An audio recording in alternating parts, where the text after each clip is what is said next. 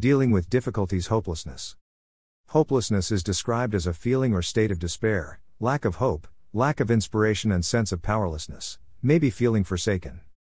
Romans chapter 15 verse 13. Now may the God of hope fill you with all joy and peace in believing, that you may abound in hope by the power of the Holy Spirit.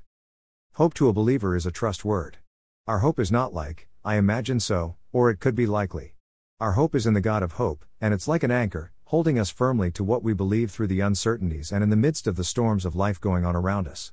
Our salvation is fastened with God's own hand, with Christ our strength, and confidence in Father God's unchangeable nature. He who promised is faithful.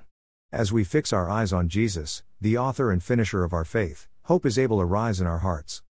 Hebrews 11:1. Now faith is the substance of things hoped for, the evidence of things not seen. This hope is described as confident expectation of good.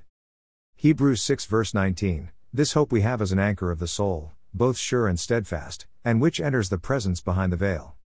1 Corinthians 13 verse 13. Faith, hope, love. Now these three remain, faith, hope, and love. But the greatest of these is love. Three sisters, hope. I read something fascinating about hope. Hope is regarded by some as one of three sisters, the older sisters being faith and love. Raniero Cantalamessa wrote, they are like three sisters. Two of them are grown and the other is a small child. They go forward together hand in hand with the child hope in the middle.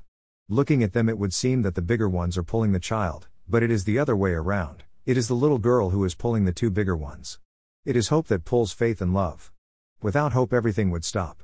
Life in Christ, Liturgical Press 2002 p. 81. Hope in knowing, hope in growing, hope in our witness, and all our Lord and our friend has called us to be. It is an eternal hope that purifies.